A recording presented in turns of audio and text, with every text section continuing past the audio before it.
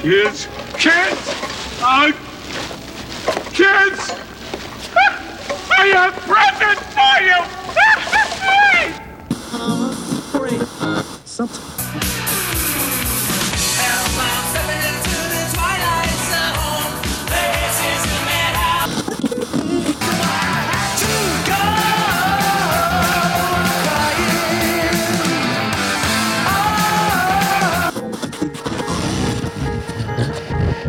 Come on, we're gonna go for a joyride.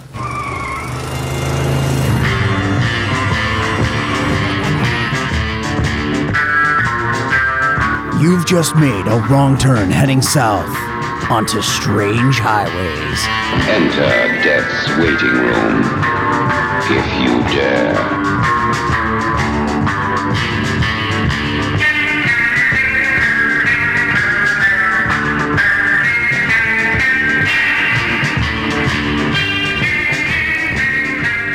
And welcome to Strange Highways. I am Paul. And hey guys, it's Terry here. And welcome back after spooky season and after our detours. Welcome to the show. This is an anthology show. We do watch The Twilight Zone in order. We've covered the original series, the 60 series, which that will tie into our conversation tonight a little bit. And then we're now covered the Paramount Plus 2 seasons. So I guess we covered that's in order when it came out.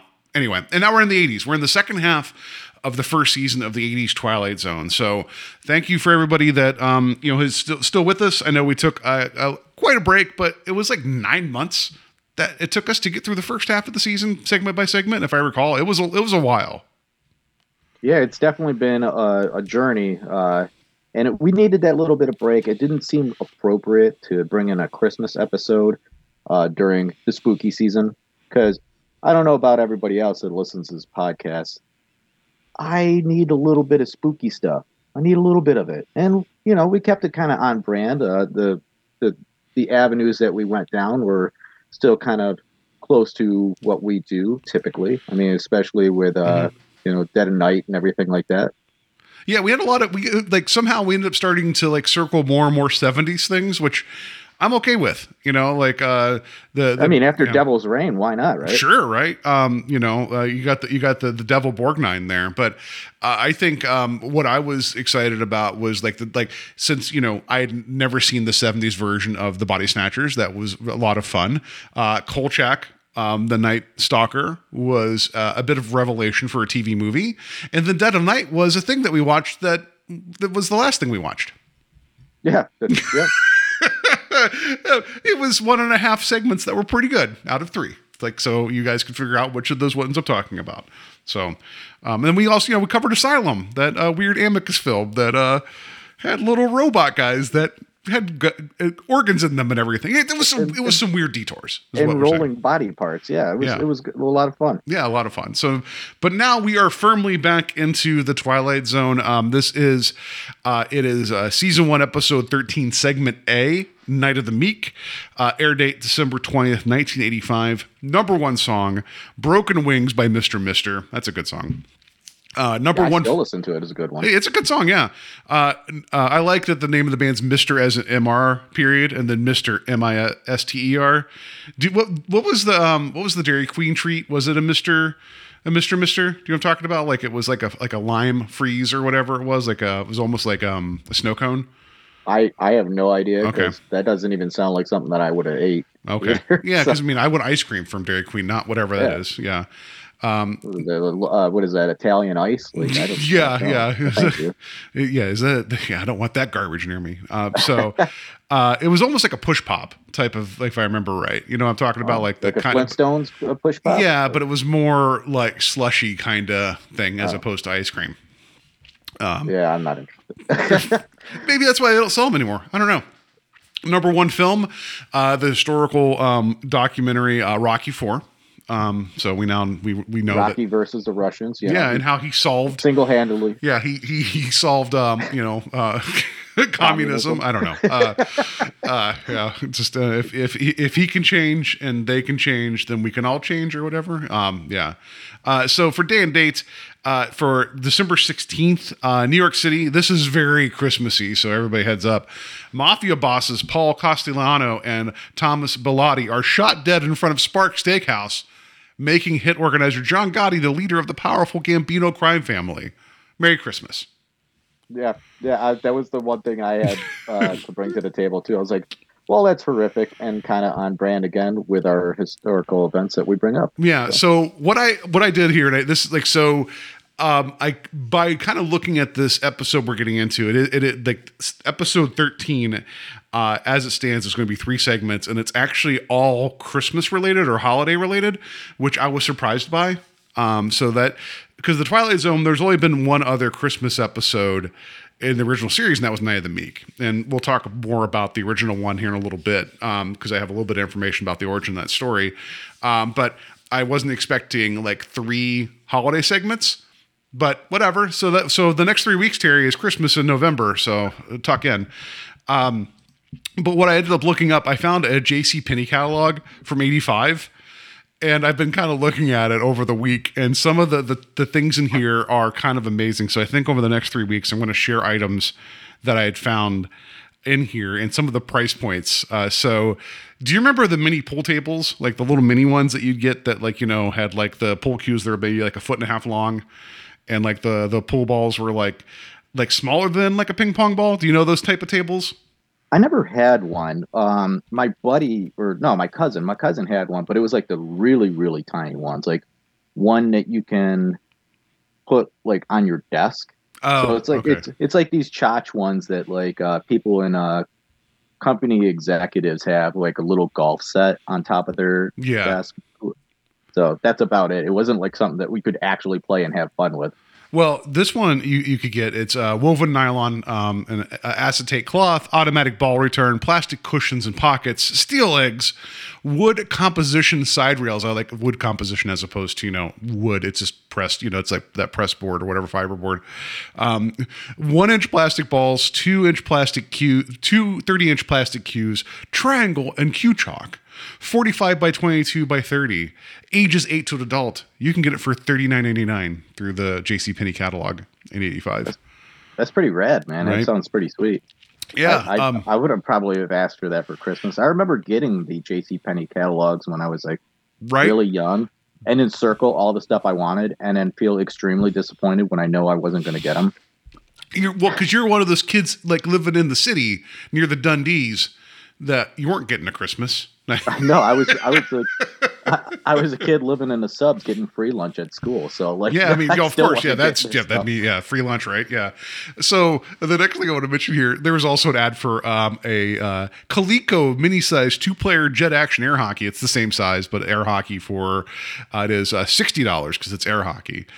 But below that, and I think I'm going to clip these images. I'm going to clip it, and first I'm going to describe it to you. Then I'm going to send you the images.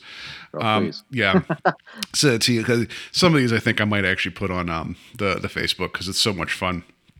But yeah, I think the next couple episodes I'm going to find things here to talk about because I think it's fun because it's Christmas, right? And it was 85. I was 7. Some of this stuff, you know, maybe not this.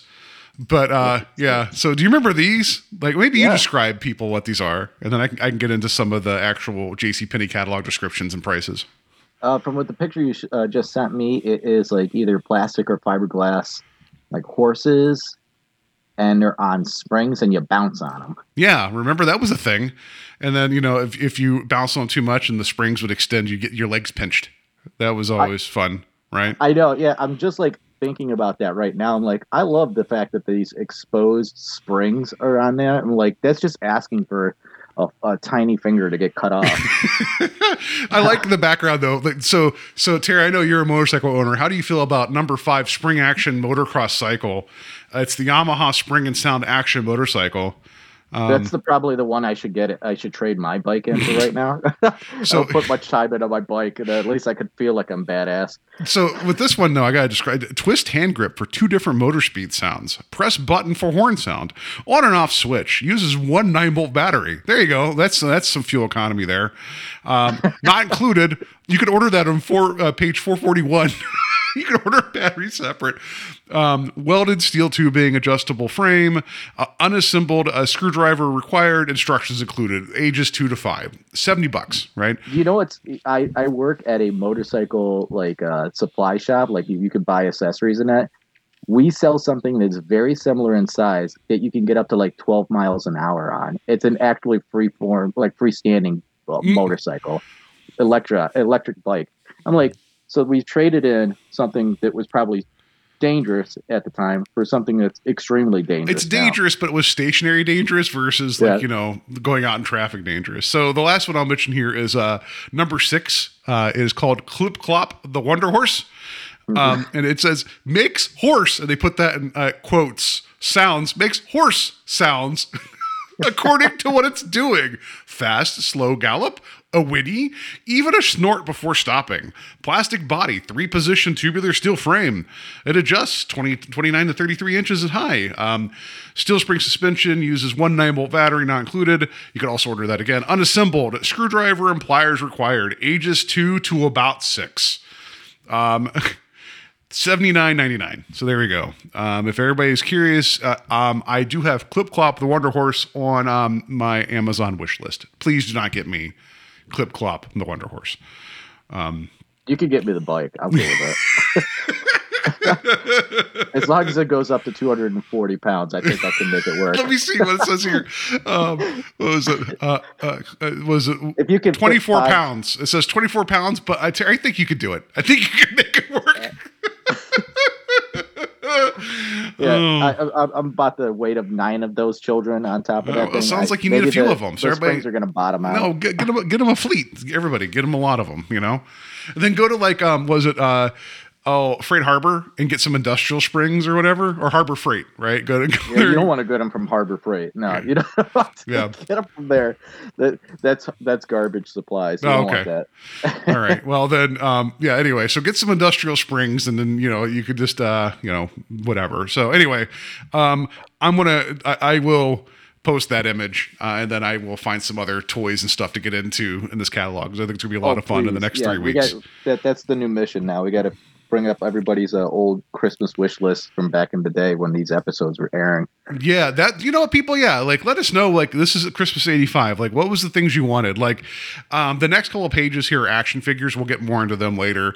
But yeah, it gets really in depth, and some of the prices, even for then, you're going to be like, wow, that you adjust for inflation, that's probably a little pricey, but you're like, that's still really approachable for some of this stuff. So we'll get there when we get there. There might be a certain G.I. Joe big air carrier, oh man, yeah. I've been to Big Fun. I remember. Yeah, so we might talk about that in a couple weeks. Anyway, that's Day and Date and JC Penney catalog update.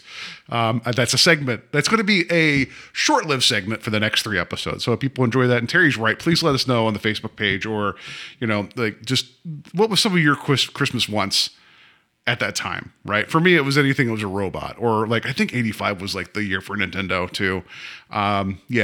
So, because I think that was the year I got an Atari 2600 and a Nintendo, and I didn't touch the Atari 2600 again. I think that was the year that I got my Power Wheels. I had a Ferrari Power Wheels car. Right, there you go. And it's, weirdly enough, you got your first DOI shortly thereafter. I don't know. You're probably not far off, honestly. Get that juice box out of his hand. Whatever. Anyway. I had a Bartle and James or something. Anyway, so, all right. Let's just get into our cast and crew. This is going to get a little weird because there is some debate about who directed this. And then there's going to be a lot of cast that we're going to burn through, because there's, I think, every single person in the world's in this segment. So, yeah. So first, our director, we have 2 credited directors here. There is a little speculation about the first one I'm about to list. And God help me, I'm going to try to say this name. Ryszard Boguleski? Bogajuski. Like, yeah, he ended up like doing like a more like North American modernization of his name later. But yeah, I see him listed on the IMDb, and this would be the first of 5 of his segments. I'm not sure what he did in this one. So interesting Maybe thing. second unit or something like that. Maybe because but a couple other ones I think he's listed as the primary director. We'll get there when we get there, but who knows, right? Maybe he did like maybe internal, like exterior, interior. I don't know, or some pickup shots. I don't know. Maybe he was in charge of the really crappy CGI at the very end of this episode. I don't know. Yeah. So he began his career working at Studio X in the late 70s, which I believe was a Russia studio. And when he was pressed by the secret police to become an informant, he vowed to bring down the communist regime, him and Rocky, right? To that end, he shot his first feature film, Interrogation, as society crumbled around him during the Solidarity uprisings. I'm sure that's a lot more history there that I am not qualified to get into. A scathing attack against the system. Interrogation was completed in secret during martial law. Banned by the authorities, the film was watched illegally by millions of Polish people on newly acquired VCRs. He eventually got persecuted by the secret police and was banned from working. He and his wife fled to Canada in 1985, which is, oddly enough, this is when he's working here, where he quickly learned English and got working directing television and films. So the guy has like a very politically charged background. And then, he got over here because, shit was turning upside down, rightfully so. And, made his bones, at least, learning quickly and actually having, a pretty decent TV career. And he actually ended up going back overseas later, I think, and ended up doing some more film and TV work that he was like, more his passions for making statements. Yeah, and unfortunately, it looks like that he passed away in like 2019, I believe it was. But yeah, it's interesting that we don't know a whole lot of his material, but I am really kind of interested in seeing what he does with these other 4 episodes that he is supposed to be directing. But the other credit I would bring up really quick is he did 2 Alfred Hitchcock Presents from the 80s version. So he directed 2 of those as well. Okay. So then he at least, had kind of a mind for short form storytelling and anthology, right? So that makes sense. Yeah. And then our other credit for directing here is Martha Coolidge. She will be doing 2 more Twilight Zone episodes from the 80s here, which we'll talk about in the future. She also directed Real Genius, which we have a lot of people connected to Real Genius that's in this episode. And then also Valley Girl, which, again, like a lot of the actors and actresses participated in both those films. Yeah, so that's what I was going to say here. So, first of 3 segments, like you said, one of the rare times we get a female directing an episode, which is our segment, which is always good to see, right? Like it's important to get other voices out there. She first made her reputation by directing many award-winning documentaries in New York City, which I think is interesting because her and this other gentleman have like a background on like more, like reality-based like storytelling. And then they're into the Twilight Zone. Her feature-length directorial debut, Not a Pretty Picture, was based on a date rape she suffered at age 16. Her breakthrough film was Valley Girl, which was independently made, which I didn't realize that. So that was also remembered for the launch of Nicolas Cage, who never went on to do anything ever again after that. It also helped the popularity of the British band Modern English hit song, I Melt With You. So she would go on to do a lot of TV, some other comedies. So, yeah, I think it's important to mention both of these. And then you're right about the whole a lot of people showing up in Real Genius. So that's your directors. Here, I'll get into the writing part of it. So this was adapted by Rockne S. O'Bannon. We've talked about him previously. This is the 3rd segment he's written so far on the series. He ended up, we talked about how he kind of pitched, I think he pitched Wordplay. He just sent the script in and they hired him. So this is where he got his start. We've talked about that previously. This is based upon the story and teleplay written by Rod Serling, Night of the Meek, for the original series. So it's an update. I have some information about that later. We'll get into that once we get through the talking about the episode. So, let's get into this cast. There's a few main players. Terry, please, take it away, and then we'll go through every other person ever in this.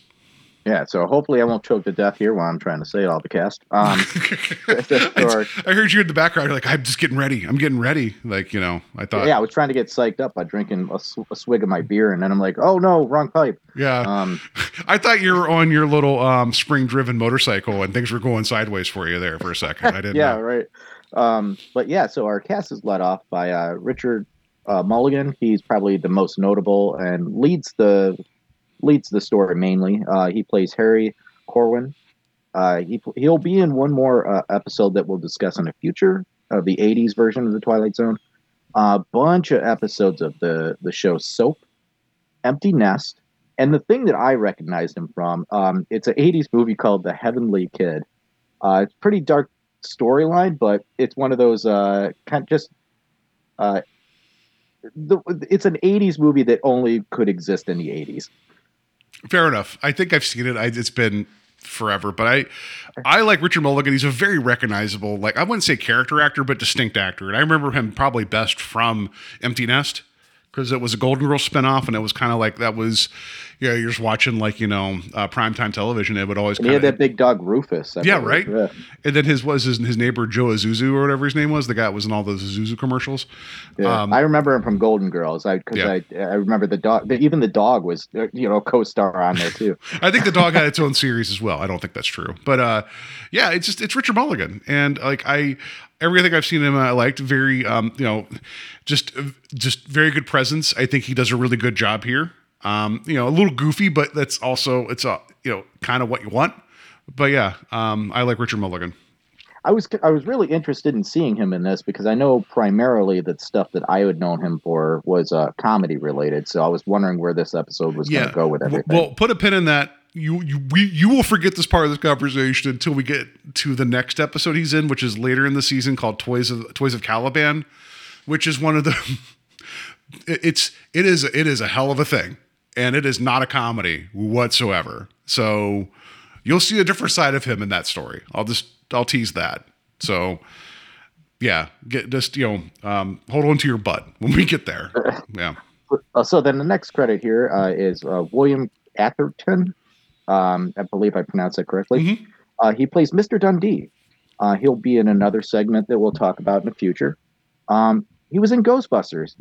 This man has no dick. And he was in Die Hard. He's another scumbag in that movie too.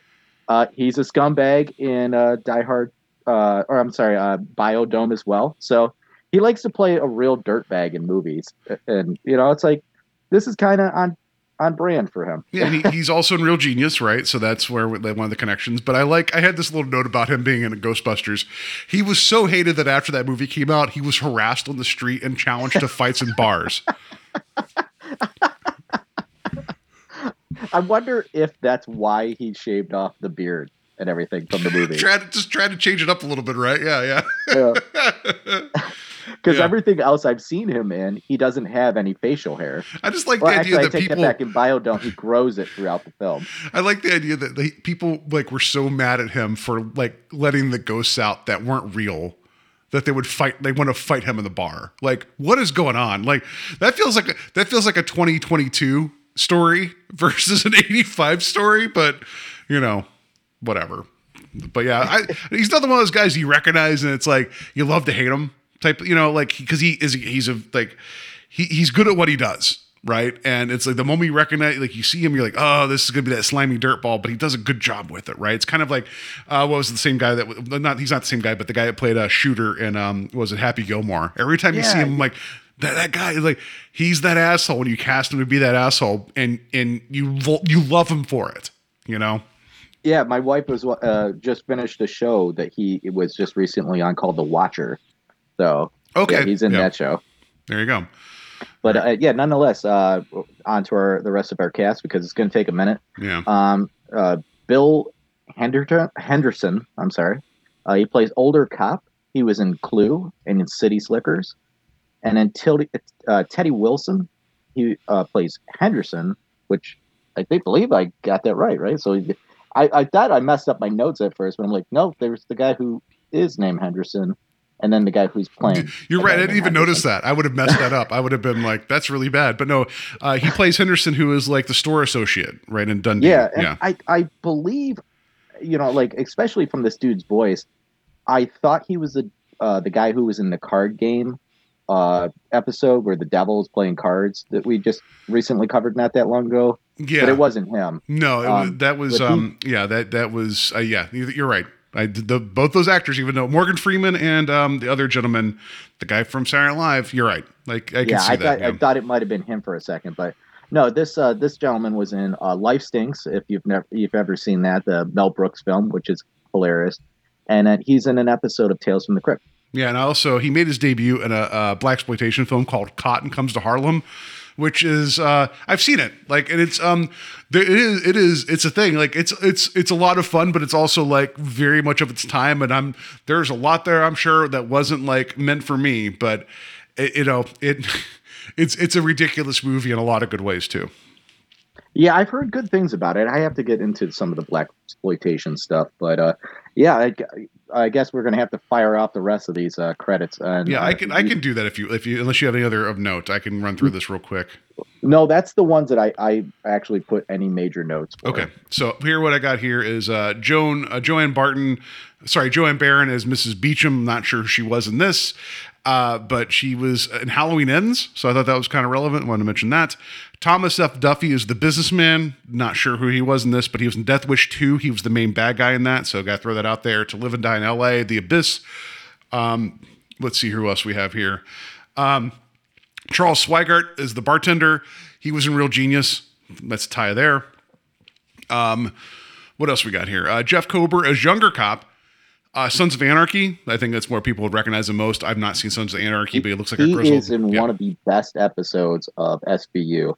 He plays a cult leader in it. And I knew I recognized this dude right off the bat, but I'm like, this guy just has a look to him as well. Yeah. Like, especially now. Like, like you see, like, yeah, you cast that guy for that, for sure. We have Benji Gregory as Boy. He was Brian Tanner on Alf. So major player there. And in the episode Amazing Stories, Paul Stout as Baseball Boy, 71 episodes of Scarecrow and Mrs. King. He's one of the children. That's, hey, it's a nice job if you can get it. Georgia Schmidt as Wife. This is worthy of note. She is probably best known as playing the first Telosian alien in the first episode of the original Star Trek series titled The Cage. That was the unaired pilot that would later become The Menagerie. So she's like known for that, which rightfully so. Also Night Gallery. And then what else do I have here? Lawrence Tate as older brother. He was the one waiting in line and has his suspicions about Santa not being quite on the level when he goes to sit down. He was in Menace Society. He's in that show. He was in Rescue Me. There's that Star series called Power that he's in, and the sequel to a Power Book 2 Ghost. So he's still working. He was the reoccurring role of Steve Urkel's nemesis, Willie Fufner. So there you go. I wanted to tie that in there. And then also, what was it? Brian Meal as father. A lot of Sesame Street and Muppets work. That was so you got some Muppets, you got some puppets, you got some Alfs, you got some Urkels, you got some aliens, you got all sorts of things in here. Yeah, it's totally 80s. Yeah, right. So, all right, let's get into this update of Night of the Meek. So first off, Terry, have you seen, like, I know you watched the original Night of the Meek, or have you not seen that? I revisited it good. Just to get a little bit of refresh on what maybe was changed for this adaptation. Okay. But I just recently watched it. So okay, because I mean, I know, like, we've been taking this journey after season 2 of the original series, so I just wanted to make sure that you and I are on the same page about that. So yeah, we're it follows a lot of similar beats. So where you have the Dundee shopping area, whatever, your Higbees, whatever you want to call it, right? Everybody's waiting for Santa. Henderson's there trying to cover up for Henry. Henry's not there yet because Henry's out, tying a couple on at the bar, right? And I like that Henderson's trying to cover for him. It's like the sign says, Santa's still feeding his reindeer malt liquor. whatever. Yeah, but Henry's at the bar getting lit. He doesn't have enough money. He's trying to get stuff on credits. Bartender's like, can't extend credit. And then Henry's like, yeah, you know what? Probably for the best. Yeah, if you don't have money, it's an easy argument to not get into with the bartender. Can I have a free drink? No, you raise a good point. But and this is where you start to notice the differences. He's at the bar, and there is another patron at the bar, and there's kind of a little bit of conversation between the him, the other patron, and the bartender. But the bartender is a lot more amicable than the bartender that's in the original version.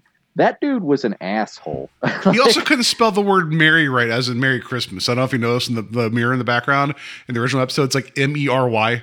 Like they didn't even spell it right, Maybe they added the R later in terms of like, that was added in like the 70s. I don't know. But yeah. So times were different back then. Yeah, like they couldn't the budget, they only could have one R. But no, with this one, it's like the directions that we have with Henry here versus it was Art Carney that played Henry in the original, is that Art Carney was more like just overall sad about the world, right? And Richard Mulligan is too, but the focus is more shifted on the city around the shopping center.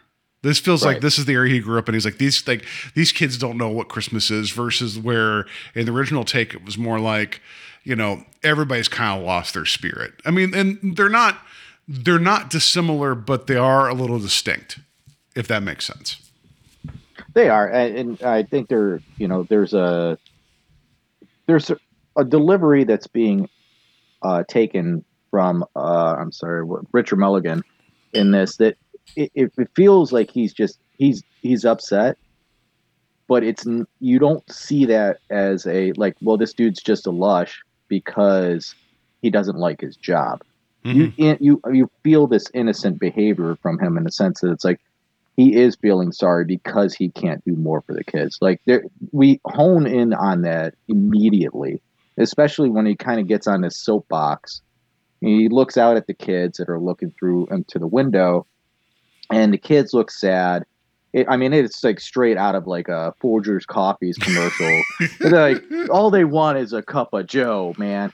Like it feels so 80s. Like I was watching this with my wife, just kind of get a refresh on it before we were going to record, and it feels so 80s and how it's delivered, and like in comparison to the original episode, it's like I actually really enjoy how they develop Henry's character. He does seem sad. He seems like it's not that he's down on his luck. He just feels like there's so much more, like sadness for the people around him.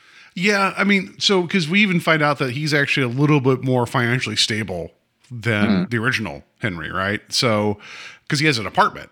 We never learned Henry. I think Henry was more or less a homeless person in the first one, but, or at least, living at like a shelter or something, we don't know that for sure, but anyway. And all he's got in his pocket is change. And what we find out about, this Henry is that, he has enough money to pay for his drinks, but when he wants to get at least one more, it's like, well, he's fresh out at this point. Well, no, because if I recall, he was like, I don't have any money. He's like, I can't do it. And then he looks at this, like he says to those kids, he's like, I wish I could do something for him. And then the bartender's like, you got some money in your pocket. And then you hear this terrible noise. You hear this terrible sound effect. Yeah, musical, like this music magic cue, where it's just like all of a sudden, like magically, there's a dollar hanging out of his pocket. Yeah. And then he pulls out another dollar, and the same music cue happens. So then he's confronted with the possibility of getting another drink, and he says, "No, that's okay. I'm good for the day." And he waves by, and we see through the window of the bar that he gives those $2 to the two children outside of the window. Yeah. So I mean, that's kind of one of those saving the cat moments, right? For the character. I don't know if you're familiar with the phrase saving the cat, that's used in a lot of screenwriting. No, You're actually the first time I've ever heard that. It's a thing where you when you establish a character, and the idea is that, you know, whoever they are, if you see them saving a cat in a tree, like, you know, they're a good guy and you're going to trust them. Like, so you give them a redeemable moment at the beginning, so you as the viewer are like, all right, I'm on this guy's side, type of thing. So that's the saving the cat moment of, like, you see it's even assisted further by having the shot go through the window of the door. So we're not up in his face being like, here kids, I'm giving this to you. It's more he's doing it of his own goodwill, as opposed to like making a display of it for others. It's like, not so voyeuristic. Meaning it's like he's doing it because he wants to, as opposed to showing that he's capable of it. So that gets you more cheering for Henry.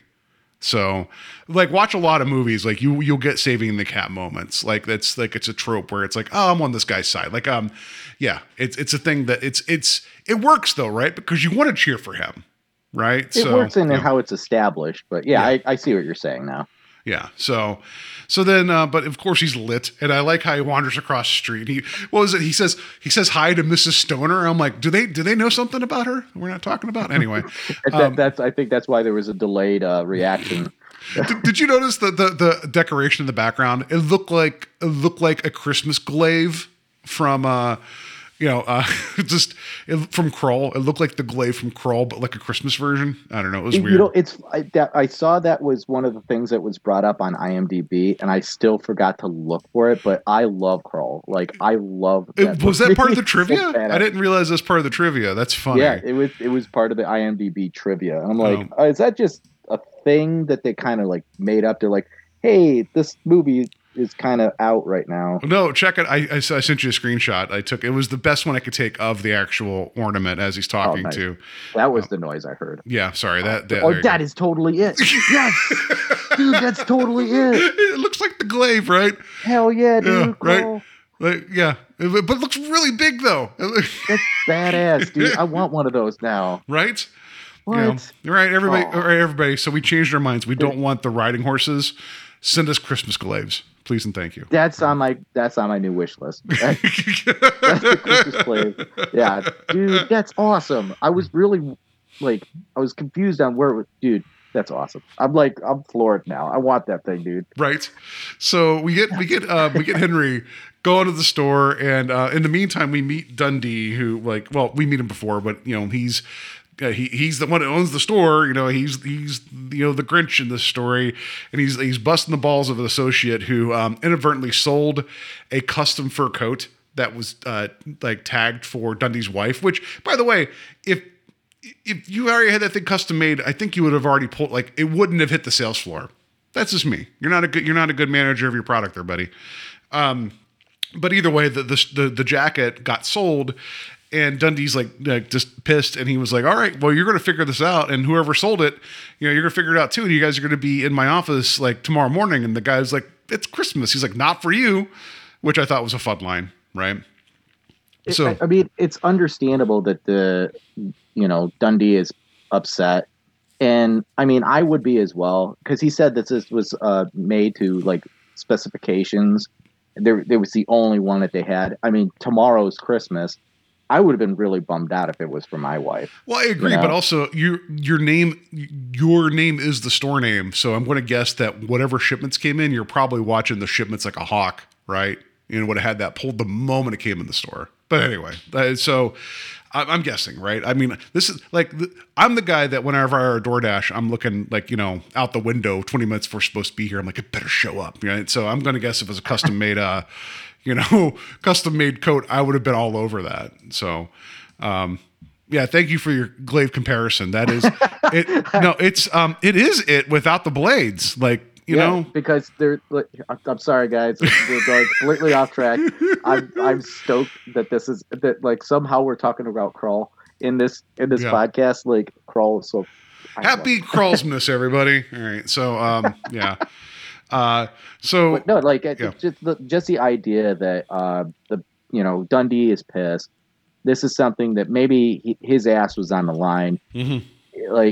I understand him being upset. Then we see that I'm sorry again. Here we go. Henry. Henry walks in, and he's obviously drunk, and he's trying to get up to his little seat to greet all the kids, and that's when we get the line from the one little boy that like Santa's smashed. Yeah. and that's when we get Mr. Dundee going like, "Hey, Santa." And he immediately, Henry turns around and just like falls over everything. And they're like some of the customers even fall with him. It's like, it's a real, uh-oh moment. But it also feels like Dundee was like, if he didn't call it out, Henry probably could have made it okay. Right. But it was like, he just kind of was like, like, hey, and then all of a sudden it's like, you're going to tell the wobbly guy, you're going to make him turn around fast. It's like, you almost feel like he was goading him into collapsing. Right. But at the same time, it's like, a drunk Santa is a hazard. So better now than later, I guess, fair enough. Yeah. I mean, you kind of do want to nip it in the bud right away and just say, hey, maybe not have any of the kids go up to him yet. It's like, because I think that happens in the original episode. Like at least one child goes up to the Santa. Yeah. And yeah. like, it doesn't go so well. Yes. Let's keep it kosher. Let's keep all the children away from the drunk guy right now. Yeah. So then, that happens and he was like, "Oh, you've been drinking." And he was like, "I have been." It's like, and credit also to Mulligan, the way he plays it. It's like, he's ashamed of himself, but he's not denying anything. And I'm not saying that like Art Carney didn't deny anything either, but I'm saying in terms of this, he was like, "You're right, sir. I should not have been doing that." And he's like, "You're ruining Christmas for these kids." And he's like, "But I'm not." He's like, "These kids, every kid here in line is going to get what they want. Talking to me does nothing. It's the kids out in the streets. They're not going to get anything." And I think that was a different approach to this that I thought was really interesting, because I don't really think that there was that, like that statement and how it was made in the original episode. Like the idea that the kids that are coming to the store, the parents that are bringing these children, are the ones that are more fortunate. It's a very 80s like self-awareness. I mean, in a good way of like, if you're already privileged enough to come to this department store on Christmas Eve, your parents have already gotten you everything you've asked for. This is just a formality, like, I think that's a very, like, the credit where credit's due. I think that was kind of like, they were right about this. Like, there's a certain amount of privilege that's involved with that. Yeah. And I mean, like, I think that how this is handled is pretty cool. And I'm happy to a point. And there was like this monologue that happens from Henry that I felt like was a little bit forced at this moment, but nonetheless, it gets the point across, him saying that again, like what you were saying, like the children on the outside of this world are the ones that are going to be disappointed. Like that's a hell of a statement still, even if I feel like it's a little drawn out and forced. It is a very powerful statement. Yeah, absolutely. So then he, he leaves, escorted, and we find him in his apartment, still drinking. I like that he's still wearing the Santa coat. Like he's just like, all right, I'm here and I'm drinking. Oh, I'm out of whatever I'm drinking, out of my Mad Dog or whatever I'm drinking. It's 50-50. Yeah, I mean, just cut with a little bit of Sprite and you're fine. That doesn't talk about my early Christmases whatsoever. I'm kidding. Yeah, he goes to. I like that he goes to grab a garbage bag and throws the bottle in there, and then he hears the carolers outside, and he goes out. He opens the window and listens to them, and it's a good moment. Like it's also weird that like they're singing, and then he goes out and notices them, but it's like it almost feels like I wish there had been a moment of like somebody else opened a window and be like, "Shut up!" Like because it's the city, The people turning off their lights and closing their windows and all that stuff. Like a random potato gets thrown at one of the kids or whatever. Anyway, because it's the city, right? You never know. Yeah, but you're speaking towards like Clevelanders. Yeah, like a can of Steel City Reserve just goes flying out the window of one of the kids. Yeah. No. And so, but like, it's a moving moment and he was like, "Oh, it's wonderful. Thank you. I wish I could give you something." And they're like, "No, it's okay." And he's like touched by it. And then, he goes to like take the garbage out and he has his garbage bag. And, he's like, as he's like walking along to take it out, like he hears a noise, right? And it's like, it sounds like a monster. Like the first time you hear that noise, you're like, what is going on? And also I should mention too that everything, all the other sounds stop, and then we hear sleigh bells, and then there's that noise. And then when he drops the bag, a little RC toy pops out and rolls around. Like, that would still scare me. I don't care. Like, I'd be like, I don't remember putting an RC toy in this garbage bag. Maybe I've had too much Mad Dog.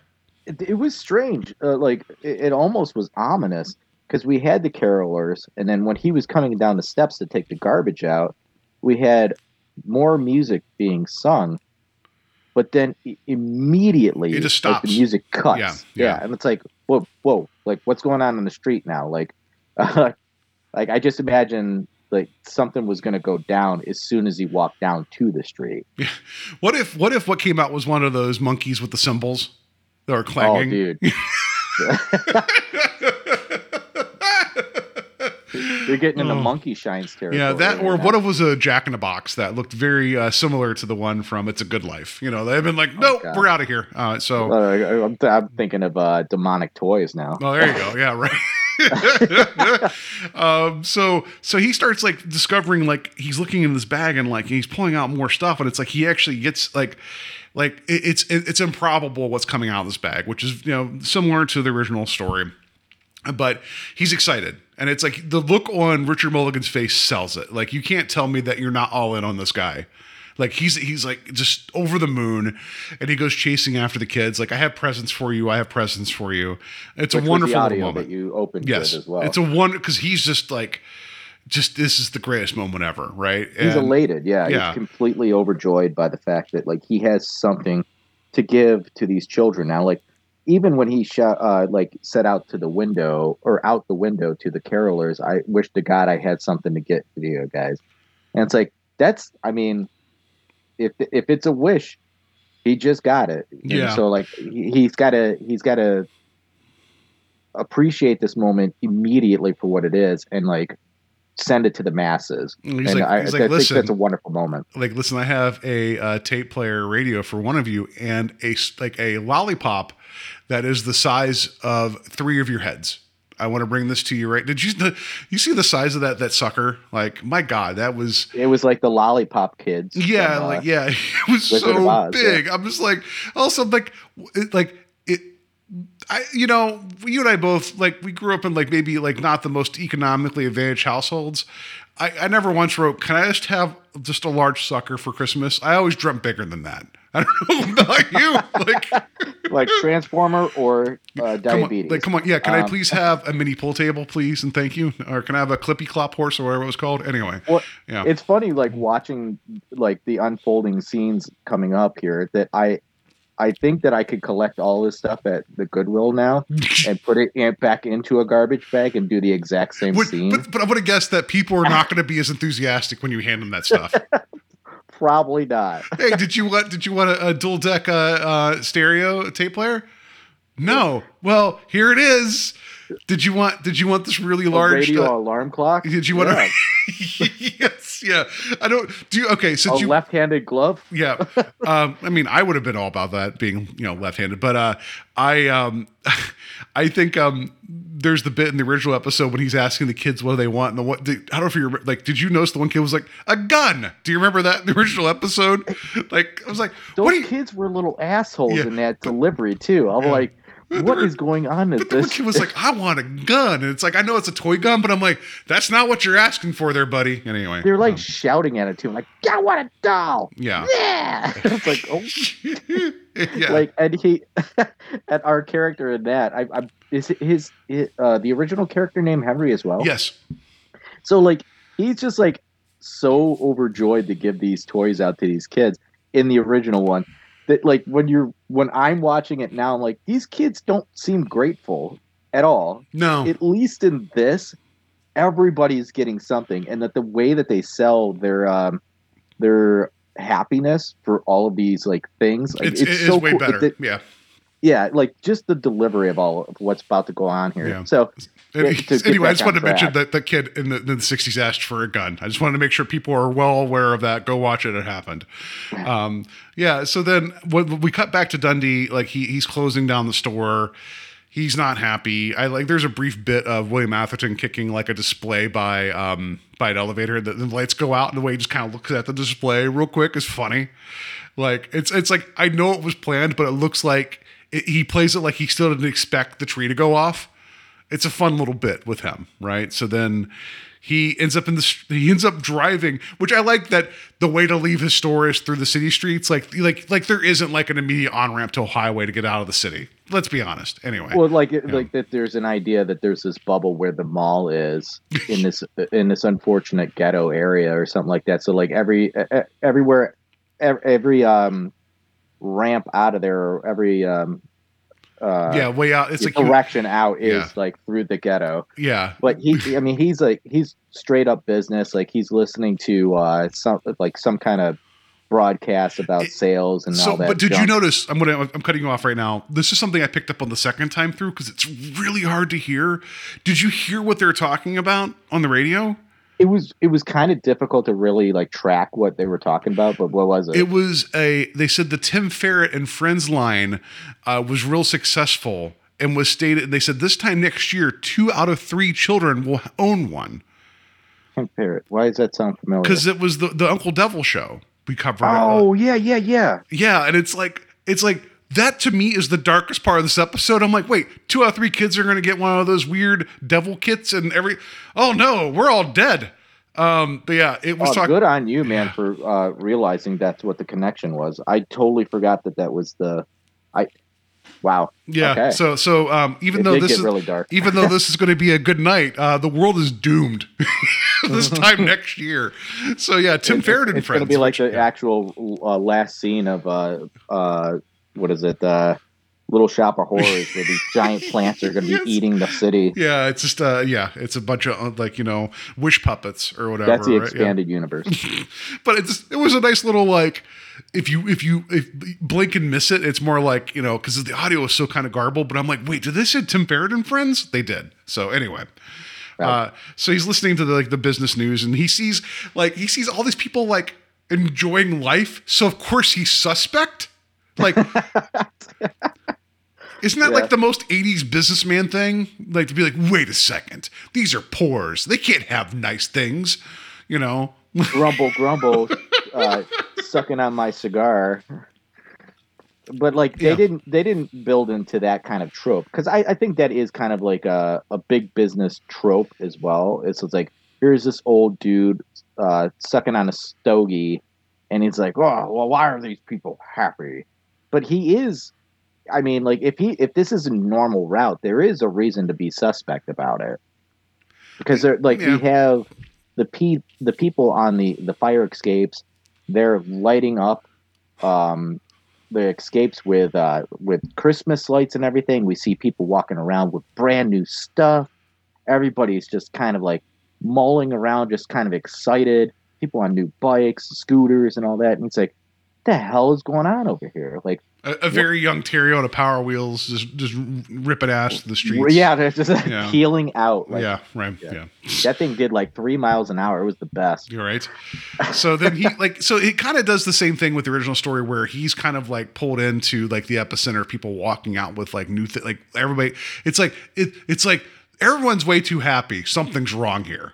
In his mind, right? He's kind of eyeing it up. He goes into, which turns out to be the bottom floor of Henry's apartment building, and everybody's excited and everybody's cheering every single time something else happens, right? And they all know Henry, but they also are the one parents bringing their kid in. It's he does look like Santa. It's everybody still there's a couple times where they call him by his name, but everybody's they're believing in this magic because it keeps happening right in front of their faces. Yeah, it's great, because not only are we having everybody having this reaction to him, but he has the garbage bag just sitting there, pulling it out from the garbage bag, and it's how do we explain this? I don't know. It's the one scene that was hilarious to me. Well, there's two at this point. We get this poor probably 15, 16-year-old girl that walks up with her mother, being essentially I'm tired of being ugly. Can I have new glasses? It's well, glasses is what the solution is. I like that just kind of bothered me. I was like, that just seems like such an '80s trope in itself. It too. would It's have like, been better I've if he'd seen been Pretty in like, Pink. he would have been like, You know? oh, there's nothing in here that like, cause you're pretty already, like type of, like, yeah, but the glasses do help. Let's be honest. They do make her happier. I mean, So, they yeah. were nicer glasses, but it's like, I'm like, come on, man. Like, Breakfast Club, like, if you only move your hair back and like, Yeah. not listen to, post-punk, then maybe you'll be pretty. I But don't know. my favorite part of all those bits, though, is whenever Henderson comes up and he's like, "Hey, we're running out of eggnog," and Henry's like, "Oh, this like it wouldn't be a Christmas party without eggnog." And it's like, and he pulls this pitcher of eggnog out of the garbage bag, and everybody cheers. And I'm just like, this is the only time. One, I'm not an eggnog guy. Two, I would be super suspect of eggnog coming out of a garbage bag. Like, like it's just like everyone's like, hooray. And I'm like, yeah, that's, you're gonna make yourself sick, like, yeah. I love eggnog, but I don't know if I would be interested in eggnog that just came out of the garbage bag. So Well, I I pointed that out to my wife too, and she's like, yeah, that doesn't seem very good. So, spoilers. What I'm going to do for you for the holidays, I'm just going to like get like a small garbage bag and just fill it with some eggnog and set it outside your front porch and like ring on your little landing and ring the doorbell. So, you just poke a straw in it like a juice bag. You'll be good to If they go, could right? do that with like wine, why not? Right? Sure, right? I mean, at least wine is like, I feel like it kills the bacteria. I think eggnog's just begging for all of it, right? Like, I mean, I think, but anyway, the science, right? But I love that he pulls this out, and it's like, and I know in the original one, what was it? The one guy, like one of his things he would have wanted was a bottle of liquor. But wouldn't it have even been better if like the only thing that comes out of this bag are just bottles of liquor over and over again? Like, I think like there's a bit of reality that is not instilled into this actual story. That I honestly think that if he was living in a very bad neighborhood, he probably would have had that garbage bag stolen from him immediately. I mean, oh, seriously. there you go. That's the end of it, right? Where everyone's like, oh shit, that sack can give you whatever. All right, sorry, dude, you're out. Yeah. The one kid would be like, I want a gun and I want to use it to take that bag from you. No, so yeah, like, we get Dundee like suspect and be like, well, how do you get all this stuff? You can't possibly have gotten all of it, I think. And he calls the cops and he's like, of course the cops are going to, he's like, he shouldn't have that. And the cops are like, well, how did you get this stuff? And Henry's like, I don't know. It was just here. It's gifts. And I like that the cops are like, well, yeah, that's kind of suspect. Like we can't, how dare you just give things to people because this rich white guy is like, he can't possibly have it. That was stupid then, but even now it's like, oh God, that's really bad. Like that, like the fact that like the cops are like, I guess we got to confiscate all this stuff. Like this is not a thorough investigation of what happened. Yeah. I mean, if you put it in a time and place, like if everybody was getting a PlayStation 5 out of it, because let's get real, that's what everybody would be wishing for. A PlayStation 5 so they can sell it on the internet. I want 3 PlayStation 5s, one for me and 2 to sell. I want the new J's out of this bag. Like everybody would be getting stuff that really he couldn't explain and it'd be worth hundreds of dollars or possibly even thousands of dollars. That's fair. Yeah, you've ruined the holiday spirit here by being like one for me and 2 to sell. I'm trying to put in a context. No, you're completely right. You're completely right. Like if the authorities were called, this would be the scenario, honestly. And I think people would have run away super fast with all their stuff. Like I think they'd also been like, oh shit, the cops, let's just get out of here. Like everybody would have left Henry to suffer, right? But that's not as soon as he says that he's going to confiscate everything too, he'll be like, hit it. Yeah, get out of here. You see one guy in the background just grab the pitcher full of eggnog and just run away, like just like I'm out, whatever. Yeah, they're just picking up things that aren't even like the table and the chairs, like just get whatever, it's fine, So yeah, as they're about to take Henry in for questioning, Henderson starts noticing that the bag is dropping like documents, and he figures out that he starts laughing because it's all like covered receipts. For the product. Yeah, that's a fun little twist with this. Like I didn't see that coming for this telling of the story. And they hold it up to Dundee, like, this is all accounted for. Like, too bad. And he can't believe it. So the cops leave. And then later on, after everything is all said and done, Dundee is sitting outside, just kind of like, sour grapes, trying to figure out what's going on. And that's when we get Henry coming out, like, and he's like, "What? Like, what's going on?" And Dundee's holding the receipts. He's like, "I don't know how you did this, but I'm gonna figure it out." And then immediately they just disappear. They're like, out. And he's like, "What?" And I like the bit where Henry's like, "You and I both know that these items didn't come from your store."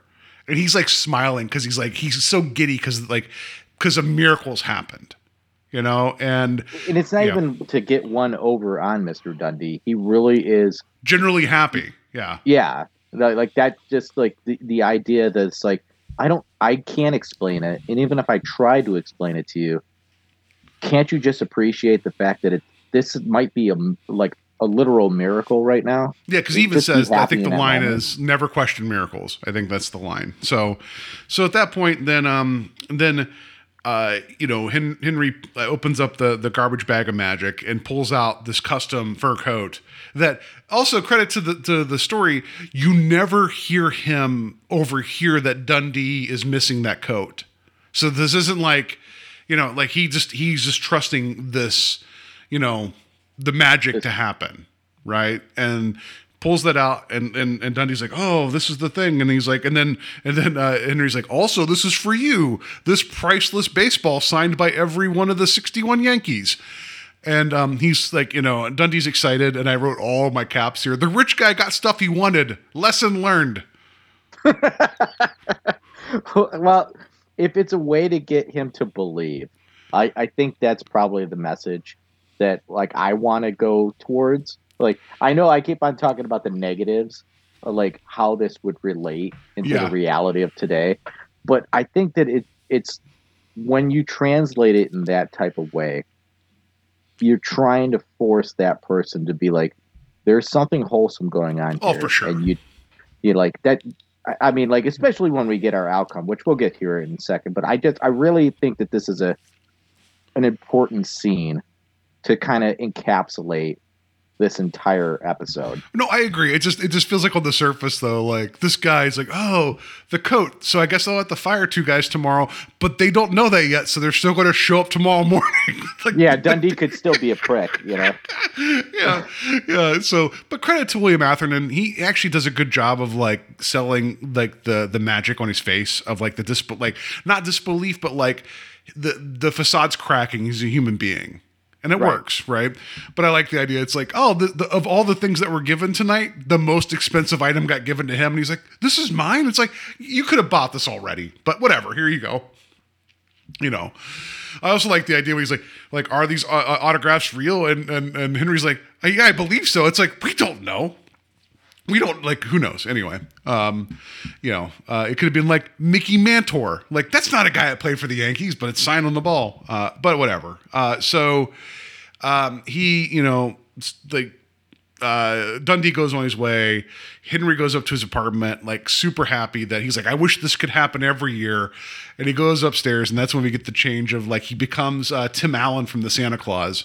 Well, the statement that was made from Dundee to Henry was kind of powerful too. Like, you don't want anything for yourself. That's right. Yes. Yeah. It's like, and like, I mean, we got that in the original episode too.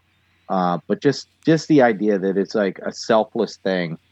It's so wholesome and so on point with, like, the Christmas stuff. I mean, unless you're watching Christmas horror stuff like I usually do every year. But this is almost the same story as Silent Night, Deadly Night, right? Like, it's almost the same thing. Yeah, damn close. Yeah. It's almost the same thing as Krampus. Yeah. But yeah, so yeah, like you were talking about, when Henry goes up, he's wearing the dirty suit still. It's actually a really kind of crummy suit, crummy beard. But then when he walks back into his apartment, the beard is now his. He can't take it off. It's like his facial hair now. Yeah, and the suit gets nice. Yeah, it gets nicer, and he gets the bells on the hat. Like, it's a nice little subtle, like, oh, things are different now, before he realizes it. I thought that was a nice touch. Yeah, very nice. And then so he sees this in the mirror and then all of a sudden, like, he feels the magic, and he's like, oh, I think he says to the fireplace, like, I always wondered how this worked or whatever. Yeah. And it's like, and then all of a sudden he materializes into these particles or whatever, and then goes up the chute. One of the worst CG computer effects. I'm sure at the time they're like, oh, and I'm like, it is one of the worst goddamn things I've seen. Like the way he just turns into whatever it is. And it's like, I understand that we've talked about this earlier with some of the earlier segments. Like, this was kind of cutting edge, but I'm like, there's probably ways you could have got around this. We didn't need to see that, but yeah, it's bad. And then we get Dundee doing the reaction shot of him looking up at the sky while we hear Henry as now Santa, like ho-ho-hoing his way across the sky, which would, after we saw what happened in, like, with the bad CG sparkles, I'm glad they didn't try doing a shot of him up in the sky.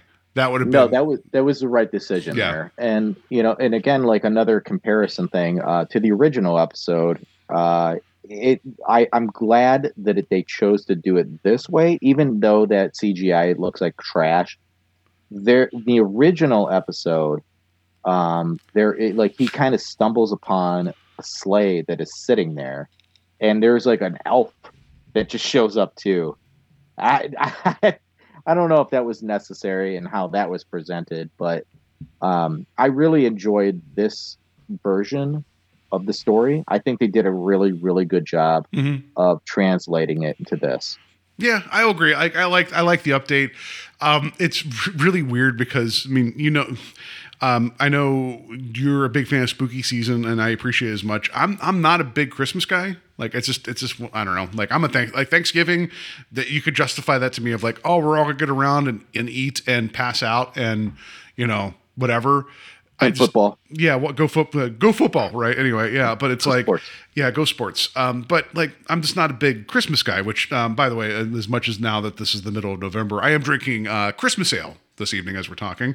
So you got to get that Christmas beer going on because, of course, it's November, right? So, anyway, for me, it's not like I'm not a big, like, I don't have a big sentimental connection to the holiday. However, with that being said, Night of the Meek from season 2 is actually one of my favorite episodes of the season. And I think it's because Art Carney and the way his sincerity in that. I think that there's elements of the story that are handled better. And I think Richard Mulligan did an amazing job. But there's something about like Art Carney's like sadness and the way he portrays it that just punches me in the gut. I don't know what it is, but like, so I was excited to get to this one because it was actually one of my favorite episodes of season 2 of the original series. I'm like, how are they going to update this? And they do a good job. Like, I'm not discrediting any of it. It just, we had our fun, we made our jokes, but like, for the Twilight Zone having this latitude of being like, it doesn't always have to be like, oh, this messed up thing happened. Like, there could be joy in it, and they did a good job of still getting the joy through this. I think they did a good job with it. Yeah, they definitely did, and I appreciate the original episode, and it has a lot of merit to it. But this, I think, I mean, they could both stand alone. No problem. I think that probably this is something that we will revisit in our household every year now. Just knowing how good the original episode is, and then how I think that they did such a good job of translating it to a different time and a different place. I really, really enjoy this. My wife just sat there and she was like, I think she was actually tearing up and trying to hide it from me. She was like, that was damn good. I was like, okay. She's like, we're going to have to watch that at least one or two more times during the Christmas season. I was like, okay, yeah, sure. So this works perfectly fine as just like a wholesome storyline. Mm-hmm. Something that's completely different from, at least in my eyes, different from the Twilight Zone world. I don't feel Twilight Zone necessarily from this because, like, at least when it comes to Christmas stuff, there's like a hand wave over every damn storyline when it comes to Christmas stuff. No, I agree. I don't know if that Yeah. makes sense, but No, it's just like there's like the Christmas spirit, Yeah. involved. Or whatever. It's somehow you're supposed to forgive this because it's like, but it's Christmas. It's like you could still tell me a good story, Yeah. and I get so frustrated with that. That's a lot of like, I'm sure what was it, Hallmark Channel, or whatever. They're ramping up with like their 87,000 movies Oh, of like, dude. yeah, You don't even know. Yeah. You don't even know. yeah. Like so I went to a wedding 2.5 weeks ago, and the Hallmark Channel was showing Christmas movies every time. Every time. And I would say, yeah, and it's definitely in a specific niche, and they've leaned into it the last couple of years, and everybody's excited for it. Not me. So I have a little bit of trivia about the original story because I actually went back to one of my reference books that I actually have. We don't always have a lot of trivia about these episodes, so can I share you some of the origin for this? let's hear it. Yeah. So this comes from The Twilight Zone, Unlocking the Door to a Television Classic by Martin Grahams Jr., an amazing resource for the original Twilight Zone. And so I did not have this book available when Night of the Meek was originally discussed. So so the one thing I will mention here is that this was one of the 6 episodes that were put to videotape. And there was a budget thing. Eventually, CBS was trying to cut corners. They're like, we could shoot this on video as opposed to film. And when it all kind of came out in the wash, the video episodes didn't cost that much less than the filmed ones, so they stopped, thankfully. But I think that's the one thing that really holds back The Night of the Meek, the original one, is that it's shot on video. Not that I mean, like I said, I adore it, but I wish that we would have got a shot on film. I think that would have been, and in that case, I think it would still be talked about a lot more favorably than what it was. But anyway, the origin of the story. This is according to Serling. I generally deal with people who are underdogs. Serling explained to columnist Stephen Strom, social underdogs, professional underdogs, political underdogs. I've been fortunate in TV utilizing this theme, but the stage or the novel is by far the most legitimate area for this kind of telling. I got the idea for this one watching a Santa Claus parade with my 2 kids a year ago and noticed that on the Santa Claus float, the worthy gentleman chosen for the role must have been a last-minute and least third-string replacement. Serling explained to a columnist for TV Guide. He weighed just a few pounds more than Slim Somerville. I don't know who that is, but if Slim's the first name, probably a thin dude. And his Santa Claus suit must have been dredged out of a canal someplace. It suddenly came to me that perhaps there's a story lurking somewhere in this whole concept of these guys who play Santa Claus for a living. And then I started to conceive of a tale of what would happen to an Erstaz Kris Kringle if he suddenly found that he was Santa Claus. The poor wet fish of a Santa Claus he saw, I don't know what happened there. But yeah, he saw a hobo Claus and was like, yeah, but what if that guy was really Santa Claus? And he found out later. So I thought that was a funny little story about his thought process for writing this. It's really interesting. I think that some people took notes from the original episode and went the wrong direction with Bad Santa Claus. I've not seen Bad Santa. I think I'm okay. You should be okay. It's garbage. Yeah. If anybody enjoys that film, I'm sorry, but it's trash, and that's not the direction that we need to go. Look at those Christmas hot takes coming out there. But it's trash. So it's because Serling was raised in like a Jewish household, right? But his birthday is Christmas, so he has to have a little bit of, not complicated, but a more nuanced view of the holiday, right? So. I think he was still more hopeful for everything. So yeah, I think also credit to was it Rockney O'Bannon or S. Rockney O'Bannon for still getting that beating heart, getting this right. So yeah, I think this is a worthy update, and it's really good. And Richard Mulligan does a good job, and William Atherton does a good job. Why not put it in your holiday rotation? Because I mean, it's sweet, but it's not saccharine. I think that's what you're talking about sometimes with some of the Christmas stuff. It's like you have to like it. Why? Because it's nice. Bullshit. Yeah, like I could see this in a heavier rotation every year, especially as far as like episodes of a lot of shows that we like. I mean, you talk about the Married with Children Christmas episodes. It's going to be fit right in there. The update the Tales from the Crypt did through all through the night. Yeah, we talked about that. That was a lot of fun. Yeah. Yeah, like I like the darker side, but I like mixing it up with some kind of like lighthearted spin too. Like I think Christmas Vacation fits right in mode with this because there's like some dark to it, but then a little bit of sweet too. Yeah. So no, Christmas Vacation is so I'm not a big holiday guy, but that's one of my favorites. There's another film that I won't name that just frustrates you, so I'm not going to get into that. If you're talking about Treevenge, then you know that. No, Treevenge is great. Treevenge is amazing. Everybody, stop what you're doing right now. We're almost done with the episode. Watch Treevenge. It's about like 15 minutes. Treevenge is amazing. I love Treevenge. My wife hates Treevenge, but it's a new holiday tradition. Oh, Treevenge is so much fun. Anyway, I know. Apparently, there's another like Revenge Tree movie coming out soon. It's not called Treevenge, so I don't. There was a film in like the late 80s, early 90s called The Crawlers. It's about mutant tree roots. So go, whatever. Anyway, isn't that Irish? That's Grabbers. You think of a movie later, but there was one definitely called the Crawlers of the Crawlers. That I like the idea. It's mutant tree roots, not mutant trees, mutant tree roots. But yeah, if there's another killer Christmas tree movie out there, I'm completely all about that. That's a lot of fun. But anyway, this is good in the rotation. I would also throw out Seasons of Belief from Tales from the Dark Side, the series. That's a fun one. Nice. We talked about that previously on the series here. Yeah.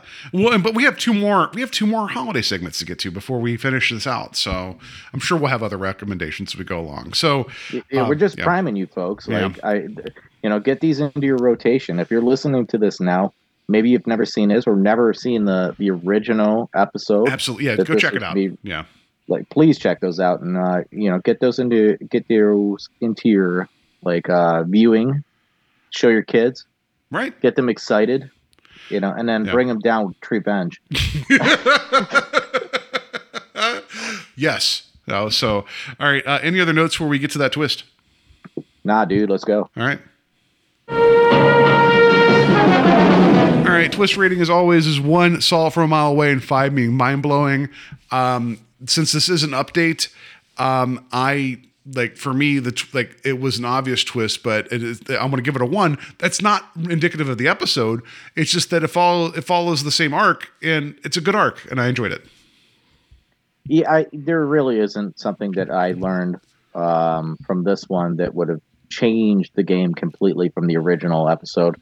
So it's going to be a 1, but enjoyable. I think both episodes are very enjoyable, but I like the little things that they changed in this one. Mm-hmm. This one, for me at least, it takes a little bit of it edges out the original episode.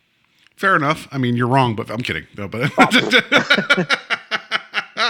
no, I can see why, and I think a lot of people are probably going to agree with you more so than me, and that's fine. Like that tells you that that you're not like someone's like it ruined my childhood or whatever. Like it's just.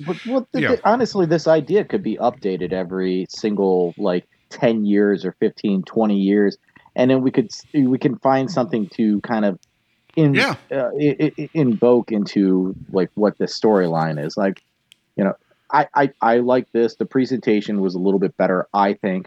But to each their own. And had a little higher budget. It wasn't shot on video, even though it does there's something about the stuff from what we know is that it was shot on film and then converted, and it's it still looks a little not perfect, but better than. I will agree with you on that completely. So yeah, that's going to do it for our discussion about Night of the Meek. You guys can find us on Facebook at Strange Highways. You can email us directly at strangehighwayspodcast@gmail.com. Wherever you find your podcast, rate and review us would be greatly appreciated. And Terry, where can people find us otherwise? We're on Instagram, folks. We're still having some fun over there. I'm getting a little bit more on track lately. We're having some likes and we're having some follows, which is fun. We just got over 100 follows, which is wonderful. I mean, I'm glad that people are actually paying attention to us on a social media site that is solely based on pictures. So you can't hear our podcast on there, but it's a wonderful thing. And I want people to reach out to us and let us know maybe which one you prefer. Do you prefer the original The Night of the Meek or Night of the Meek, the remake in 1985? Yeah, and So, also let us know, know. if you were around in '85 for Christmas. Like, let us know what your Christmas hopes were at that time. I'm really curious about what people wanted for Christmas. Whether that was a cloppy horse or a motorcycle or a mini pool table, let us know what you wanted. Yeah, and I'm excited to hear what everybody's Christmas gifts were like. Like I want to know that now. Like that is like my. It's fun. Yeah, please. Yeah. That's the importance to me now. Like, let me know what you want so I can not give it to you either. Yeah, let me know what you wanted so you can't get it a second time. Well, that's what we. Right. I wanted my parents to stay together. Well, it didn't happen then. I'm sorry. I don't have to tell you. Oh. Anyway, all right. So that's going to do it for us this week. Let's just talk about what we're doing next. And now, Mr. Serling. So next episode is going to be season 1, episode 13, segment B, and it's called "But Can She Type?" ? There's going to be a couple recognizable faces to this. I kind of had to look ahead because I was doing some notes. Don't know what this is, but it's going to be another holiday-related one. So we'll continue on with the holiday talk. We'll get more into our JCPenney catalog, and hopefully people will share with us some of their 85 Christmas ones. That would be a lot of fun. Yeah, please engage with us, guys. This is going to be a really fun part of the year now where we're going to be a little bit more creative. And we hope that you kind of like reach out to us and let us know some of these questions that we've been asking the answers of. Yeah, absolutely. So that's going to do it for a discussion about Night of the Meek. Everybody have a good week. Have a safe week. And then I guess in the meantime, the two most important words for me are Christmas glaive. You better watch out. You better not cry. I'm going to tell you why.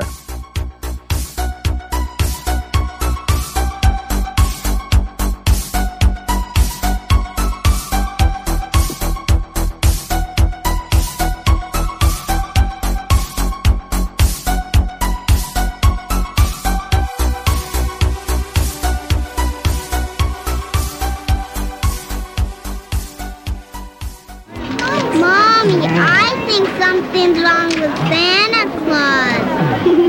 I think Santa's wasted.